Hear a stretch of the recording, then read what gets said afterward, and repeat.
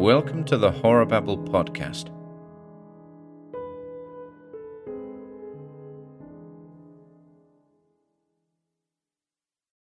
Church in the Jungles by Arthur J. Burks.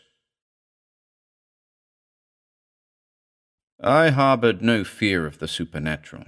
There was more than enough nature around me of which to be afraid. I had roamed into the central Brazilian jungle south of Belterra that morning. I had lost my party. I had played the fool, as so many adventurers did. I had left my outfit to search the woods myself. They were all armed. I was not. I did not believe in firearms. I didn't even carry a stick to smash snakes. I knew it was possible, even with a compass, to lose myself within 100 yards of the camp. I did just that. When darkness fell, terror rode me. I was not afraid of animals particularly. There was a possibility of being bitten by snakes, and I had had narrow escapes, but the balance of chance was against it. The other animals of the forest, the jaguar, ocelot, the great otter, gave man a wide berth. Other men had vanished into the jungles to be seen no more, but I felt pretty sure that one of two things had happened to them. They had been shot by Indians or stepped into holes. There was one other possibility. Animals sometimes broke off tops of shrubs, leaving spine-sharp points which hardened to rock-like consistency. If one fell on one of those points, it would be like Saul falling upon his sword. There were no Indians anywhere near Belterra that one needed to fear. Hadn't been for 50 years, maybe longer. My dread was holes. The jungles were filled with them. When it rained heavily, water stood in low places. Then the bottom fell out of such pools, literally. I had almost stepped into holes 10, 12, 15 feet deep, and every one had been man-size.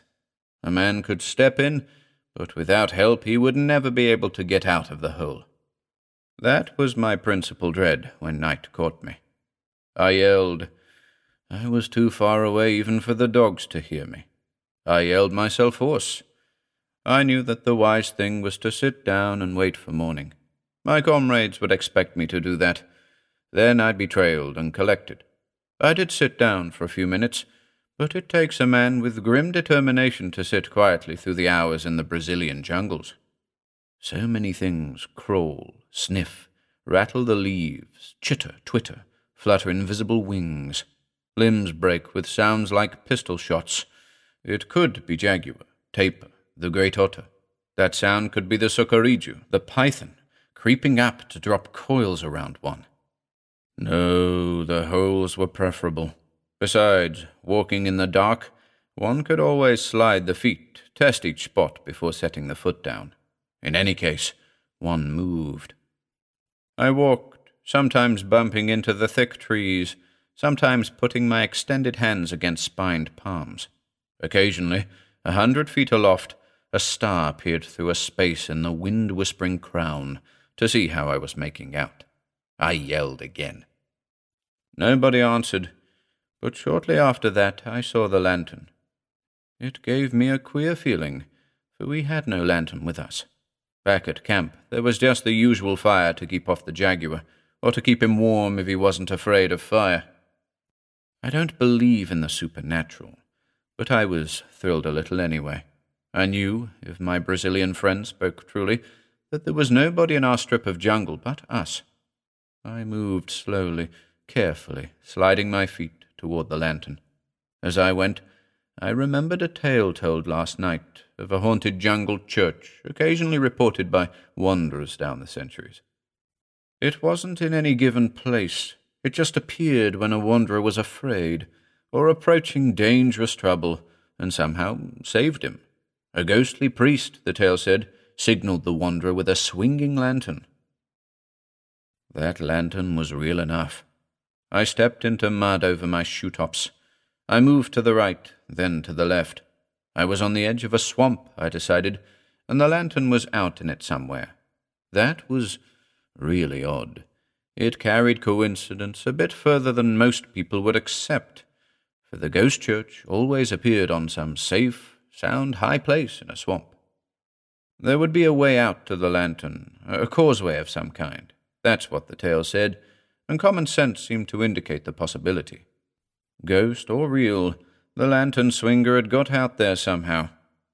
I found the causeway, a natural series of hummocks, grown together, angling, twisting out into the swamp.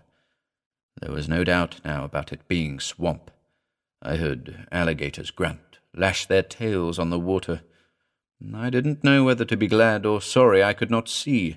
I did see red eyes, 2 by 2, watching me. Some of them came close, paralleling my course, but the causeway rose beyond their reach. I could see a priest now, holding the lantern high. I called to him, and he made some sort of answer which I could hear but not understand. I saw a building behind him. I could see its door, and well inside the door, candles. I reached the priest, scarcely knowing whether to laugh hysterically or take this all as a matter of course. I put forth my hand to grasp his, but whether by accident or design, he evaded my handshake, bowing slightly. He wasn't Brazilian, but German, I thought, or maybe American. There were German and American Franciscans in the valley of the Tapajos River, of which this uninhabited area was part. The priest indicated that I was to pass through the door. I understood then why speech was taboo. Some sort of ritual was in progress, solemn devotions. The priest signaled me to benches to my right as I entered. There were other men there, Brazilian and Indian. None of my people were here, however, and nobody turned to look at me. The priest who had signaled me to safety went forward. 2 other priests murmured in Latin at 2 altars to right and left, behind the communion railing. The priest who had awaited my coming proceeded to the higher, central altar. Mass was being read here by 3 priests. Odd, I thought. Down here I had never participated in night mass except at Christmas, but always early in the morning. But I knew little of the priestly craft, though I was not irreligious. The priests were cowled. There were kneeling women behind the benches to the left. Several of them were nuns in black, with black bonnets covering, or at least hiding, their faces. I knelt too, thankful I'd escaped until devotions were ended. Slowly, nuns and 2 of the priests whom I had not met rose and left the church, hands clasped before them, not looking at me. They had no interest in me. I could not see them too well, for I had been watching the flickering candles which had almost blinded me. The priest, who had doubtless saved my life, was the only one left. He stood before me, smiling. His face was white, beautiful, his teeth perfect. He held the lantern so that I could see his face. He wore brown habit, I noticed, the only one of which I was sure. "We are sorry we have no accommodations for travellers," the priest said to me in amazingly correct English, slowly and precisely, as if he first interpreted from some other language. "There are only ourselves. The sisters have a building out there." He moved his head to indicate outside to the right. "And we have a building on the other side of Igreja Perdida. But you may use my favorite place. Come." I got a slight bang out of his use of the words Igreja Perdida, for that had been the name of the ghost church my comrades had talked about around the campfire last night. Lost Church. The priest, he never gave me his name, led me to a place in the wall of the church where a tree grew right through, or where the church had been built around the tree. 2 huge limbs divided there to form an area bed-size, shoulder-high, that did look inviting. "I often meditate there," the priest said. "When there is no sound, alligators sometimes wander into the church. It is also not unknown to the python, but you will be quite safe. We are so poor, there won't even be coffee in the morning." "I'll be fine," I said. I saw one of the nuns, now snuffing the candles. I supposed she was the sacristan. "A night's sleep, and I'll be swell." He stood until I climbed up, sighed, straightened out. He stood until the candles were all snuffed and darkness was complete, save for his lantern. I didn't see what became of the nun. The priest went to the door by which I had entered, raised the lantern, snicked up the chimney, blew out the flame. Utter darkness descended. I had the vaguest idea of the church. Big, I thought. Big, old, falling apart. It had a musty smell. I slept like a log. I wakened with the sun in my face. I sat up in my big crotch of tree, looked around me. There was swamp everywhere.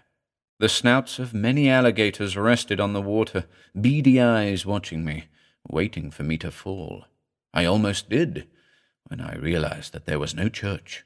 Had therefore been no priest, lantern, nuns, candles, altars, incense, or mass. But could I ever be sure of that?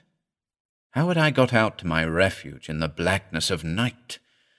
That's what my friends asked me when, an hour after dawn, I heard their shouts, answered them, and they came to the edge of the swamp. I could find no way to get out of the swamp. It was 2 hours before they found a way in. Even then, I had great difficulty jumping from hummock to hummock behind them, going out. "How did you get out there?" they asked. "Jumped from back to back of the alligators," I said. "Nonsense." "Well, then, you remember that story you told me about Agrija Pajita? I saw a lantern. A priest was waving it. I simply followed it." I told them exactly what had happened to me. They didn't believe a word of it. It sounded too much like the ghost church tale they had told me the night before. I knew no way to change the story, however.